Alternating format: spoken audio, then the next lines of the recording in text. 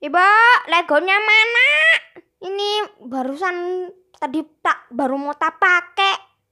Bu, mana gambarku yang di kamar depan? Bu, catatannya yang aku taruh di atas meja di mana? Udah kurapikan. Ya.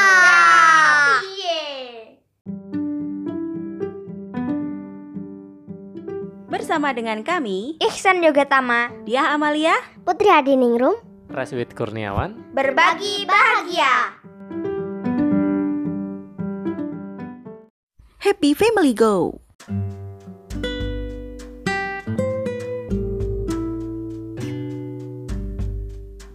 Biasanya ibu-ibu itu kalau lihat sesuatu hal yang berantakan, acak-adut, itu gatel ya, takanya pengen ngerapiin, pengen mengembalikan ke tempat yang semula, segala sesuatunya pengen bersih. Kalau ada yang baru ngambil pengennya langsung pasang alarm, ayo kalau udah selesai kembalikan ke tempatnya.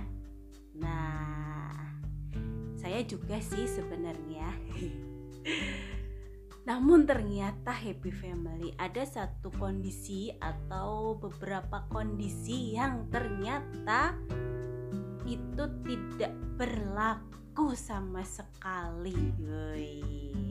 Seperti apa itu kondisinya? Kita akan sedikit ulik-ulik di episode kali ini. Judulnya nggak butuh dirapiin. Nah, kondisi seperti apakah yang tidak butuh dirapikan itu Happy Family? Coba kita mau colek dulu ya. Colek dulu ke siapa ya? Siapa? Orang yang mana? Orang yang ngomong siapa? Itu siapa itu? Itu. Putri barusan. Kan yang pertama kan bukan aku. Siapa sih? Namanya Siapa sih? Pak suami. Pak Reswit. Biasanya bapak-bapak itu suka mungkin terganggu atau sedikit merasa gak butuh gitu ya, ketika ada kalanya barang-barangnya berantakan. Nah, padahal nih ibunya nih pengennya lihatnya tuh semua rapi gitu Pak Resit. Pak Resit boleh cerita Pak Resit? Boleh? Itu Pak Resit ya? Heeh. Junior.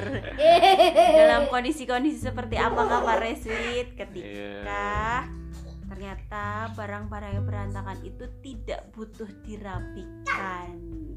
Jadi tidak butuh dirapikannya itu biasanya hanya beberapa saat saja, mungkin 1-2 hari ketika misalnya lagi ngerjain tugas atau Tugas kerja. dari kerjaan ya, atau misalnya pengen proyek sendiri yang itu sebenarnya tidak perlu dirapikan dulu. Karena apa? Sedang diperlukan banget.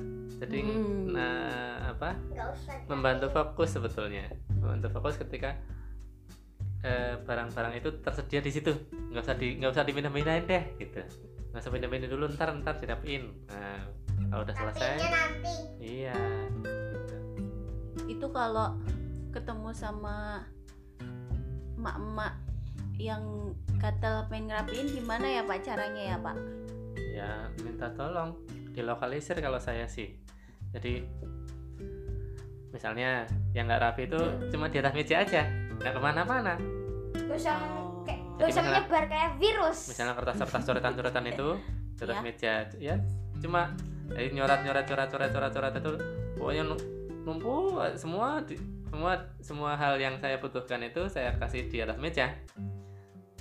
Dan itu memang semuanya saya lagi arrange untuk penyelesaian tugas itu. Atau misalnya gini, pas lagi benerin alat elektronik atau misalnya benerin kayak lagi pakai perkakas di rumah misalnya, lagi bongkar-bongkar apa gitu kan, ya udah dilokalisir. Misalnya ada obeng, ada tang, ada palu, ada teman-temannya itu, ya pokoknya alat-alatnya sampai pekerjaan itu selesai akan ada di situ. Ya jangan dirapiin dulu, orang masih dibutuhin kan gitu kan. Kalau orangnya nggak tahu berarti miskom. Jadi kalau misalnya mau dibersihin Nanti harus kalau udah selesai harus semua. izin dulu. Oh, Ini izin. udah selesai apa masih dipakai? Itu. Kalau tiba-tiba langsung dibersihin nanti yang Cari-nyari saya. nyari-nyari di mana tempatnya. Hmm. Bu, tadi di mana disimpannya? Aku masih butuh. Nah, gitu ya Put ya. Jadi perlu ada pembicaraan di sini ya. Yang jelas Oh, yang jelas gitu. biar tahu. Kalau misalnya satu saat ternyata pembicaraannya belum bisa dilakukan, ternyata sudah kejadian dirapiin duluan gitu. Itu gimana ya caranya ya? Duh, rasanya tuh berantakan banget, ini mau Wah. ngerjain apa, jadi harus nyari-nyari lagi. Pengen marah gimana, Tapi harus takut nyari-nyari gitu ya. kalau marah-marah nanti Ya nggak ada boleh yang ikut marah-marah. marah-marah. Ya ambil napas aja lah kalau udah gitulah. Yo, berarti memang harus belum selesai sekarang misalnya, mungkin jadi akhirnya karena yang tadinya nggak rapi itu sudah ada. Sebenarnya kan kalau cara berpikir cara berpikir kan acak ya. Jadi pokoknya asal itu tersedia nanti jadilah gitulah, selesailah gitu. Begitu selesai nanti rapi semua lagi. Gitu. Jadi ini mamanya harus sabar ini sebenarnya. Kalau nggak sabar nanti tangannya dikelitikin. Kritikin siapa? Kritikin aku. Lah, Apa enggak perutnya yang dikelitikin? loh. Ya kayak Biar inilah. nggak beresin.